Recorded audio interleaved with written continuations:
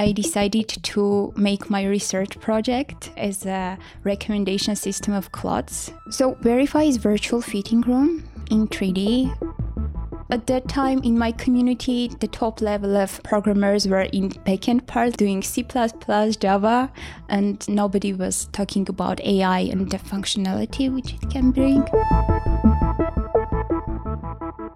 Hello everyone and welcome to the EV Industry podcast. Our guest this week is Karine Martirosyan, the founder and CEO of Wearify. She joins us to discuss her startup's vision for helping online consumers try on clothes virtually before buying them. Karine shared with us how Wearify builds 3D avatars of their users so that they can see how clothes look on them while shopping online, just as they would in a real store. We also spoke about the role that 3D avatars will take on in the coming years as digital environments become increasingly used for a variety of use cases. Lastly, Karine shared with us her thoughts on how to decentralize tech in Armenia and promote greater activity outside of Yerevan. Thank you for listening. Karine, thank you so much for being here today. Thanks for having me. Let's start with a little bit of your background. Tell us where you grew up and how you got started in the world of tech. I grew up in Vanadzor and I started tech career maybe from my school years. I was studying in Vanadzor's FISMAT school, so there were a lot of Olympiads in maths and physics, and we were coming here in this FISMAT school to different workshops and classes.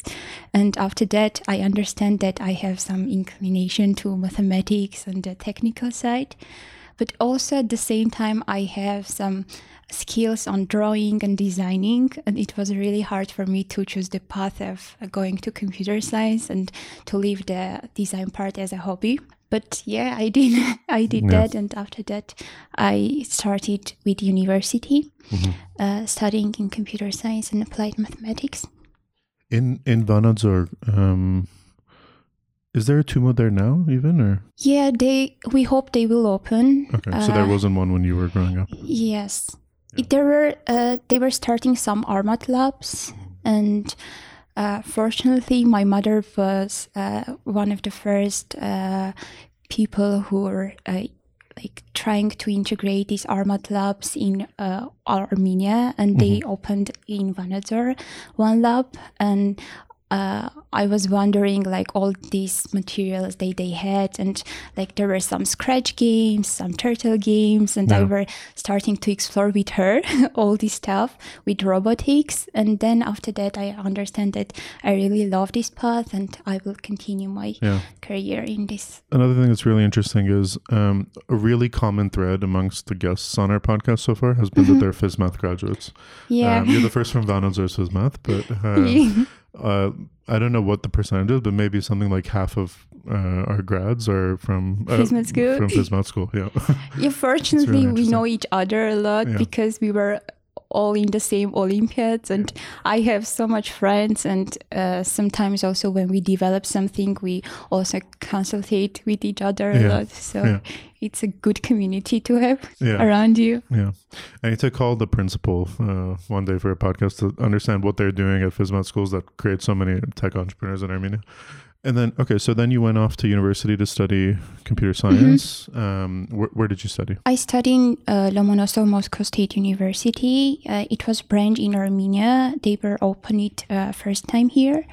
And we have professors who were coming from Moscow, but also we have some programs so we can go there and study have some practices.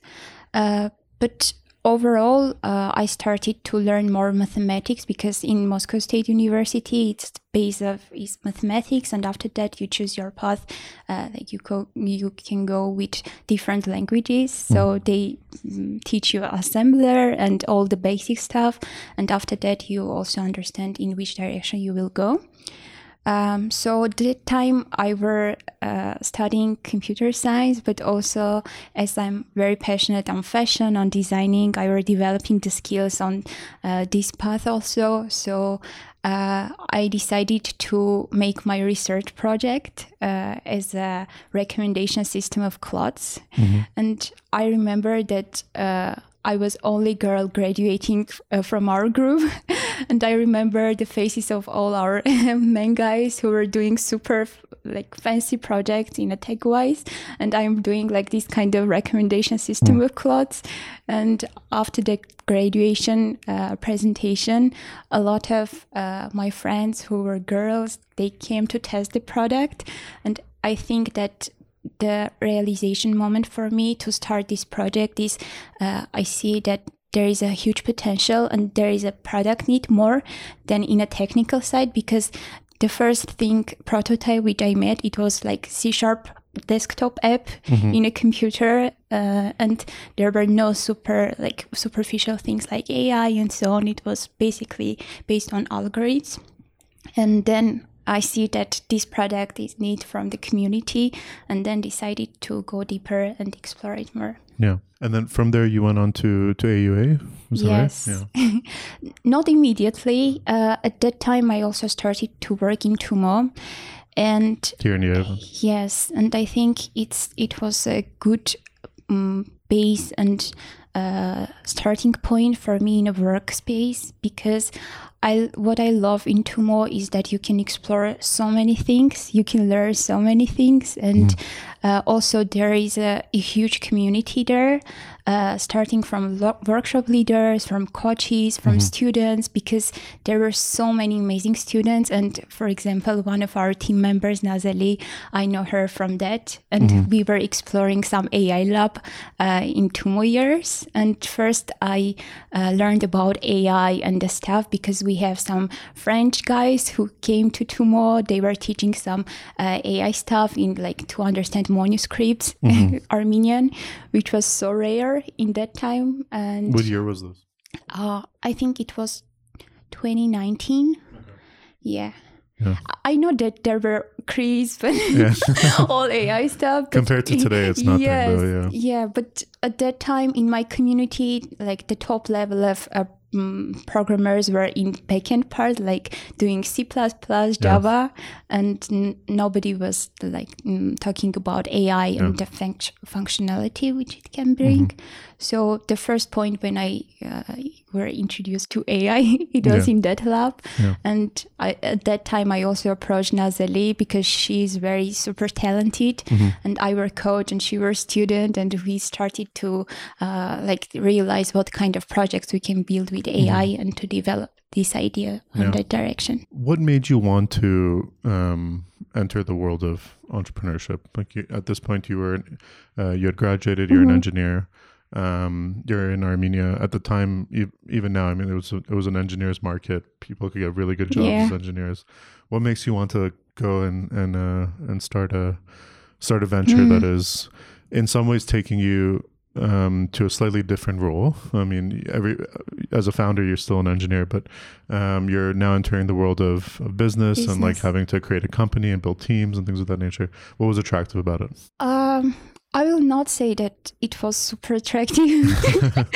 At that time, I think the most important thing was idea and the thing how much possibility you can have and how much opportunity you have at that time, because I truly believe that in this time, a lot of founders have in Armenia a lot of opportunities, a lot of network and knowledge they can take.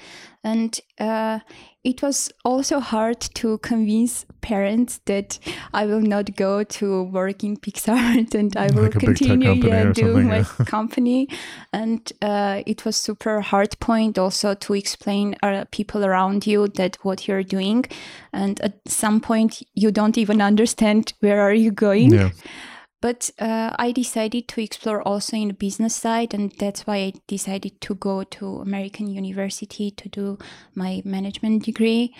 But I will say that path of entrepreneur is a lot of self-learning and the research process. And for example, when we hire or we invite some team member, we also say that it's kind of, it's a self-learning. You need to do a good research because we're building something that maybe now exists in some companies, but at the next step, we want to have this unique tech and opportunity. So I think this was the main point of idea, and then it goes to understanding what it really is. Right. Yeah. Okay. So let's talk about Wearify and the founding story. But tell us what it is you guys are doing and how you got started. So Wearify is virtual fitting room in 3D.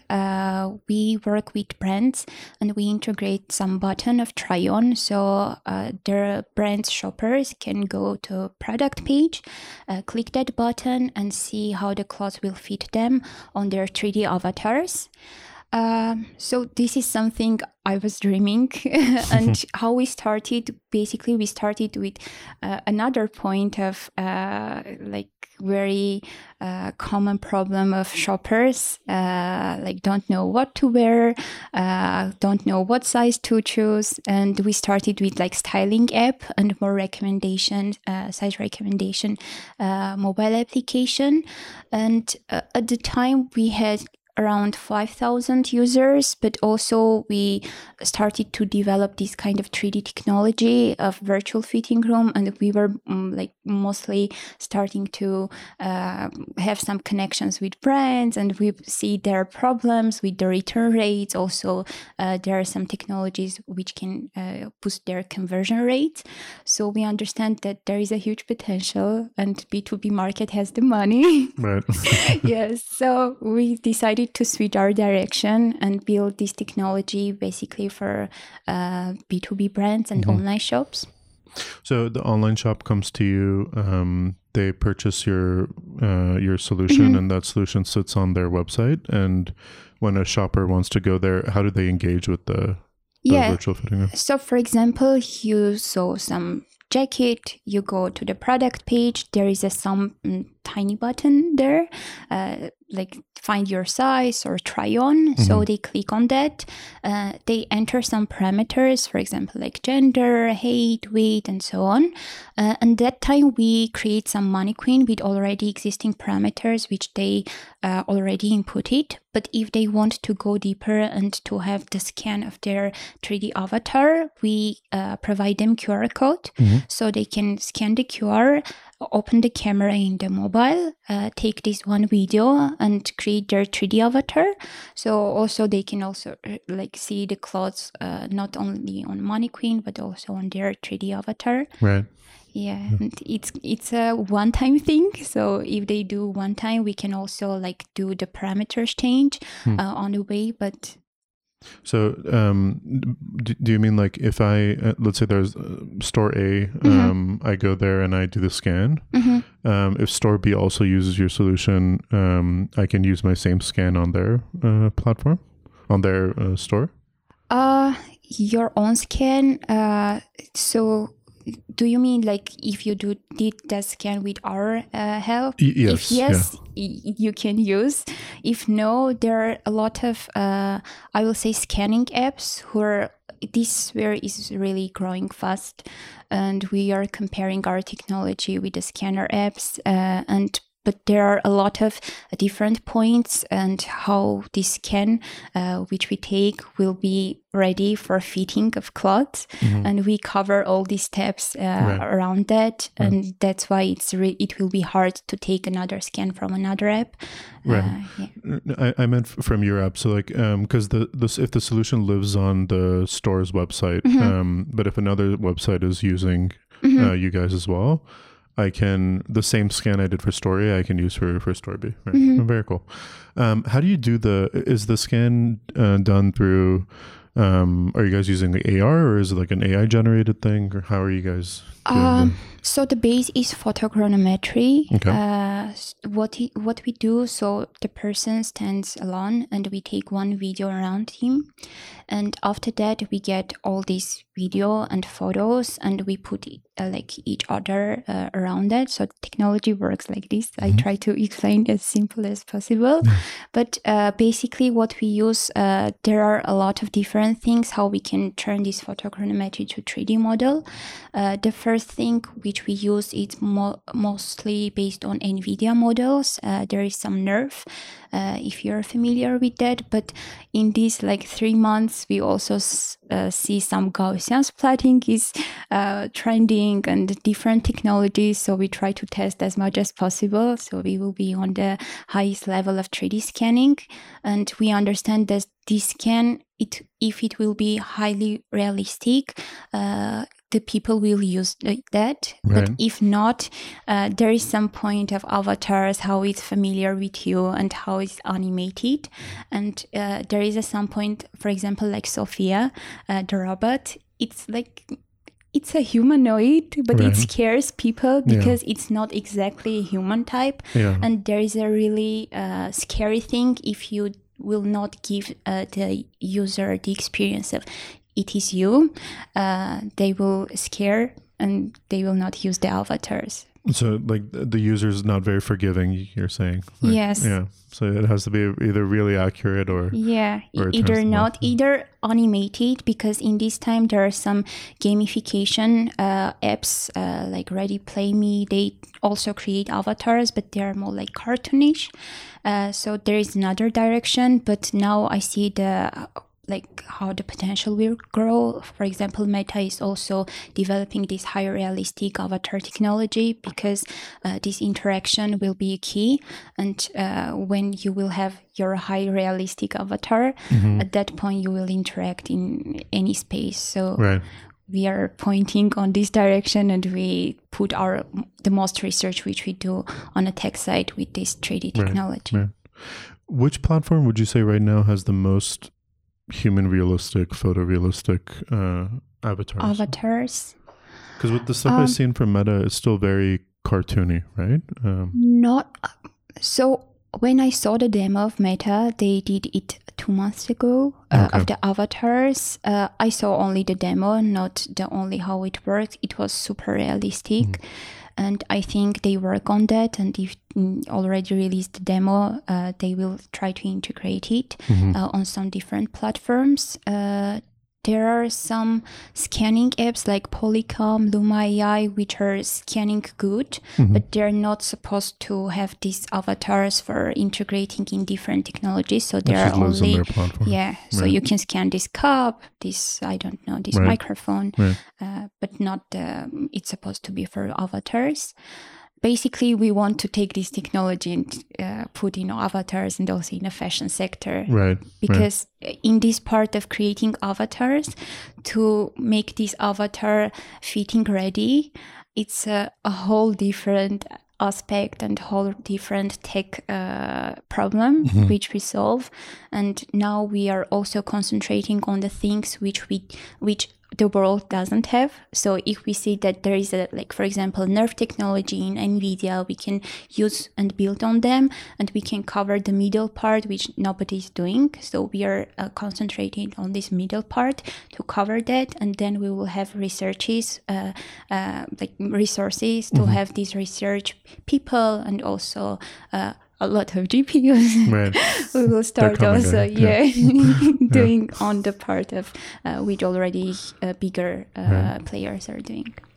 That's really interesting. One, I didn't realize that maybe in the near future, everybody having a realistic digital avatar will be something you use across multiple platforms for multiple different use cases. And secondly, as you were explaining it, I didn't appreciate well enough how intricate clothes fitting would be. So for example, I want you to expand on it, but I'm just thinking the way something sits on your shoulder, or the way it fits around your calf on your leg, something as detailed as that is something that you guys have to think about. Whereas for Meta, it's probably far less important because it's just an avatar in some VR space, right? No one's looking at the caps. I agree with the point that the realistic avatars will be everywhere, and even I will not put our research resources on that part, because I know that bigger brands also working on that part. But the fitting process and how clothes will fit, it's really a thing that we are working on. And how it's done, we take 3D models from brands, and these 3D models bigger brands already develop 3D model of clothes on their pre-manufacturing process. And for example, we were speaking with Urban Outfitters. They were saying, okay, we have these pre-manufacturing 3D models. We need to a little bit polish them, and we will have this ready for the website to put on and try on. And for the technology fitting, what it does, so it takes all your parameters and the 3D avatar, and also there is some fitting process with the physics, with the material, how it's made, and we provide also like a fit map, so you can understand it fits you loosely in this part, it is tightly, so you can understand the size difference. And this is the thing which differentiate from AR part, because also we had another interesting call with VP engineering of Farfetch, and they also try to implement AR startup. And the insights which he gave us, it was that AR works good on accessories, like for example glasses, shoes, but it doesn't make any sense on clothes, because it's like some gamification thing. You understand, it's cool, it can boost a little bit conversion rate, but the real problem of return rate and understanding how the clothes will fit, it doesn't solve. Right. It's just a standard how you look in this thing instead of the really minor details of it. Yeah. So this clothes part is really missing, and a lot of brands also in-house starting to develop some kind of technology. Right. That's really interesting. And when you guys are building the model on which the clothes will sit in the virtual fitting room, are there detail points on the body that you guys are even focusing on at that level? Like I said, shoulders or something? So what we do first, we do like rigging part. We give the model some base, and we understand the points, like where is the shoulders, where is the, like, for example, legs, because it's another different problem. Right. And after that, when we have all these points on the avatars, we can exactly fit the clothes on model. And differentiation part is understanding of size of clothes, because we need different size of clothes from the brand's part. So if it will not fit the man, we will show that, okay, this is not your size, and you will see that it doesn't fit, or it fits really tightly to you. So we make this physics part also with the materials and the size from the brands which we take clothes, and also make it super realistic for understanding how it will fit in avatar. Right. How many stores are using it right now? So we have now working with 2 brands. They're not using, we are on the integration part, and it took really time. And one thing that I didn't considering going to B2B market is that you will have a lot of time on explaining what you're doing, how this will be benefit, but another thing is integration part, and also like their tech part. So we are on the process of this integration, and hopefully we will have them onboarded on March, and then we will do our, I hope, pre-seed round. Nice. So we can scale on the part with brands, because there is a lot of sales going on there with the cycles, and also we need a more research part. How many people are you guys now? Out of curiosity. Now we are 7. Okay. We have 4 people on the tech side, and 3, including me, on 3D design, business part, marketing. Everything else. Everything else, yeah. You said you guys hope to raise your pre-seed after you launch with the store in March. Have you guys received any funding or any like accelerator programs or anything yet? So we have some prizes from different competitions. It helps a lot. And after that, we applied to grant from the high tech ministry, and we have this, but it covers only like technical costs. So we concentrated all this money to build the technology and to onboard first customers. And after that, for that, we will do our pre-seed round. It will mostly be concentrated on the team also, and also the research part, which we will have to scale up. Okay. Let's go back to the avatars for a minute. in let's say 5 years, or just the next few years, I know it's hard to put a number on it. Will, as things like VR and stuff become more, much more of an actual thing in people's lives than it is today, because I think most people today still haven't really meaningfully engaged with VR. Like I've tried it a few times, It will but I haven't take used time, it. I think. Yeah. I haven't used it for anything like seriously. Do you think people will have a singular 3D model of themselves that they use across many different platforms? Like I would upload my 3D model of myself, my avatar as you put it, into your platform, into Meta's platform, into Apple's platform, and use that in the digital world? I think yes, in 5 years it will be. But in the middle part, it will be. And also I think that Meta is wants to do that. So they want to create also the avatar part, and they will try to buy different companies, right, I think, and try to integrate, for example, this fitting process in fashion. They will do on some conferences part in different parts. So it's the matter of time how it will grow. But at the time, we see that there are a lot of different companies trying to develop these avatars and also use on Metaverse, on Omniverse, and different platforms. But Meta, I think their goal is to go in this direction, and they will try to buy different small startups or companies for the future to integrate in the whole platform. Right. Interesting. I never thought about that. That like one of your sort of digital identifiers would be a 3D avatar that you use in multiple places in the multiverse or whatever it's called these days. The name keeps changing. Okay, super interesting. Tell us about the business value of this. You mentioned things like helping conversion, lessening returns, and things of that nature.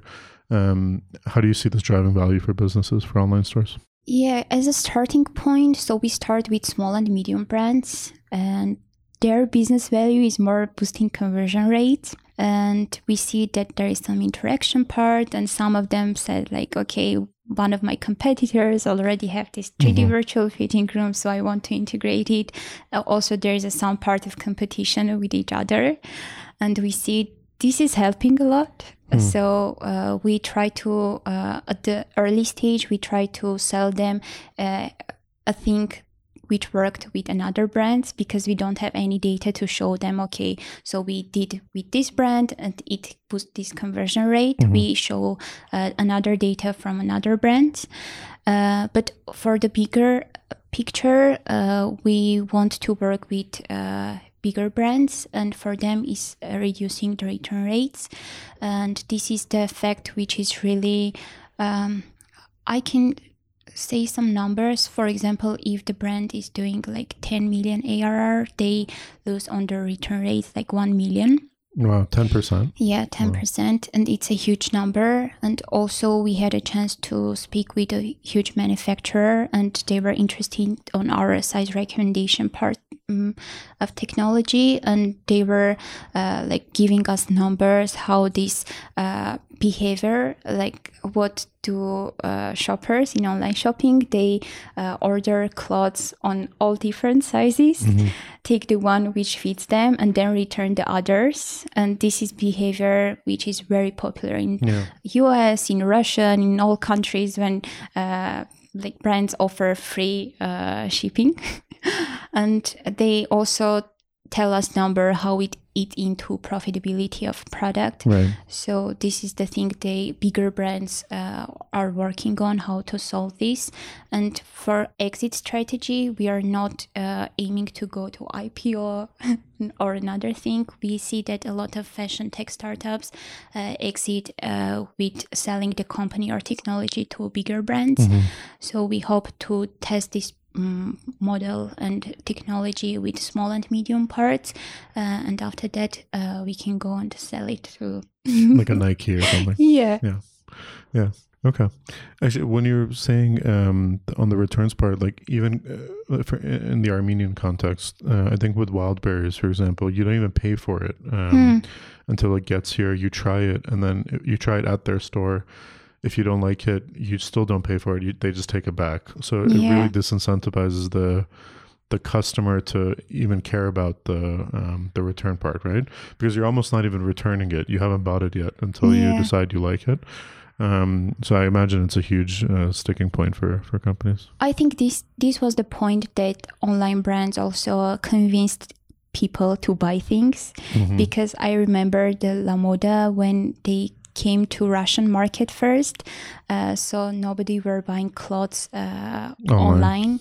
Yeah. And they entered the market only with not only with that, but the main point was, we can deliver you free, and if you don't like, you can return. And then they started to develop this online clothes buyers That's behavior. a really interesting perspective. So that 10% is almost like a customer acquisition cost. Yeah. And now you guys will hopefully eliminate that. Yeah, and they try to have this little fix, quick fix. And then understand that it brings a lot of problem, because it doesn't solve the main problem of understanding how clothes will fit, what the size will be. I remember maybe 6 or 7 years ago in Canada, our post offices started having changing rooms, because a lot of people would want to order clothes online. They want to try it right there, and then just instead of taking it home and coming back to return it, they want to just return it right there in the post office. So it's almost like an interesting cultural moment where you at that point that the online shopping was really adapted at that point. And also US is ahead on this part, because they developed this free return thing a lot of years ago, but also they faced the problem a lot of years ago.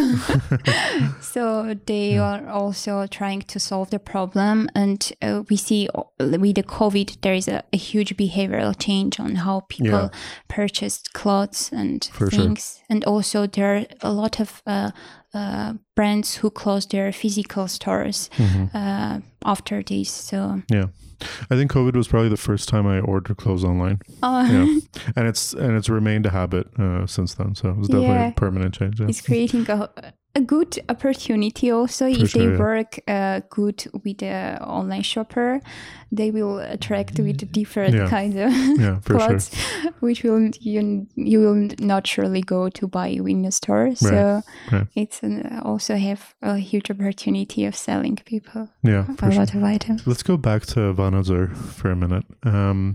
So you grew up in Vanadzor. I think you were at FizMath, and that sparked a lot of your interest in STEM and tech. When you see all these initiatives and efforts to help boost tech outside of Yerevan in the regions of Armenia, how do you see these efforts? Do you think the community is focusing on the right areas, or is there a perspective maybe that's lacking that we should focus more on? I will definitely say we need to focus more on, because I see there is for example, in the FizMath school when I was learning, there were a lot of talented students, and they were like with the bright eyes, deep with the mathematics and the physics, and all of us came to Yerevan, maybe in different countries, and nobody stays on Vanadzor to develop these kind of some technologies. And I think this is a problem which we see, which I definitely see. And I have little brother, and he's, I think, he started there some RMAT labs. There were some VTC, if I'm not mistaken. But I think that, for example, like Tumo, they do a lot of effort. And in my opinion, if there will be a possibility, I would love to see them in a lot of places, because they give a good fundamental knowledge of starting point students, so they can understand what is programming, what is 3D modeling, what is animation, and so on. And they can also start to self-learning process. And in these times, we need only these kind of platforms, so we can give the students how this world is built up. And after that, we can give opportunity to them to self-learn and to develop by themselves. And what we can do better, maybe we can open some branches of our bigger companies in Gyumri. I know that some founders from Gyumri also open some branches there. I know Instigate Mobile now, which called Zealous, is also have some branches there. But the potential of the network of the thing which works in Yerevan, there is a huge need to go and to bring this to regions. And also I know that people from like bigger companies from Crisp and Pixar, they would love to go and to work from Vanadzor or from Dilijan. So it will be more a quiet environment. And So I guess there's two parts, right? There's giving young people in the regions an opportunity to learn about tech and get into the tech field. But after that stage, if there aren't opportunities to stay, that's basically just a funnel to Yerevan, right? Yeah. Which is not necessarily the desired outcome. People should be free to go wherever they want, of course, but like if you want to have a lasting impact in those communities, you want the economies of those cities to develop and companies to go there and things like that. Do you think that's something that'll just be a natural thing that comes as there's more talent there? Or like, for example, Instigate's example is really interesting because Instigate didn't wait to have a QA team in Goris. They went and built the QA team, right? Which is so admirable. And it's also so difficult. And it's not just difficult to do, it's also difficult to justify for a business, right? You have to tell your stakeholders that, hey, I'm going to go somewhere where there's no talent. I'm going to spend a lot of money on training these people. It's probably going to be like not the best quality for a while, but in 6-7 years, we're going to do QA for Disney from this small town in Southern Armenia. It's an amazing story. But we, outside of Instigate, which is, I think is almost like philosophy driven, like driven by like their principle of wanting to do it, we haven't really seen other companies doing it. Do you think there's something that needs to be done to incentivize more companies to move and do that? Or do you think it's just something that will be fixed once you break some sort of talent barrier, like once you have this many number of engineers graduating every year or something, then companies will just naturally want to go? I think at first we need to push these kind of companies to go there because it's not a matter of talents. For example, I graduated from them and came to Yerevan, and this talent is already in Yerevan and developing here something. But if there will be possibility of, for example, there are 3 main schools on this Photon, this Vanadzor Fizmat school, and also in Yerevan is Shahinian school, which have talent base and they teach students who go to Olympiads, for example. And it's a huge point of starting point of talents to understand how there is a potential. But you need to take this student and for example teach them some engineering stuff, some you don't need to go only to Armat labs, but also have some company which you can go to have some internship. But if you don't have this opportunity in Vanadzor, you will come to Yerevan and try to get internships in Yerevan. So at first, I think we need to push these kind of companies to open some branches. If it will be, maybe it will not be super economically wise on their perspective, but in other places we can do. And I see that it worked a long year ago. For example, my parents were studying in Yerevan. They have both a technical background and they go back to Vanadzor. And when I was much older, I were asking like my parents why you came to Vanadzor, because when you get older, you also see the difference. But at that time, there were not so much difference there. And they have job there. They have a lot of engineering going on Vanadzor. So they see the potential of quite and natural. I think that's the like saving grace, because Yerevan, I like to think of Yerevan as a diaspora of other cities, right? Like it's Yerevan is nothing but just like a group of people from Vanadzor, Gyumri, Goris, Kapan, and Dilijan. Our team is also like that. Yeah, so exactly. We have only 2 people from Yerevan, another exactly. people, There you go. So like once you guys become more successful, other companies that are founded by people who weren't born in Yerevan, they become successful. There's a natural desire amongst those people to want to do something for where they grew up, right? And even at this point, for example, if I see that there is a talented people from Vanadzor, and I see, for example, one of our team members is from Instigate Mobile from Vanadzor, and we see that, okay, we can bring this person in our team, and we mostly work on remote basis, and we can go there, they come here, so we can develop something there. Yeah. We are pushing as much as possible. That's awesome. Yeah, I look forward to seeing the Wearify Vanadzor office open one day. Yeah, me too. Yeah. Last question, Karine. Where do you hope to see Wearify in 5 years? I will say that in 5 years, as I mentioned, we want to have some exit. But also at that time, we want to develop a technology which will be a thing that bigger brand will say, okay, we don't have time to develop this, and we will buy only this company and integrate it. And at the time, we want to test the product to see as much as small and medium brands to benefiting with our product, and after that to sell it, because this is the thing which medium and small brands are lacking, like in-house technical and financial resources.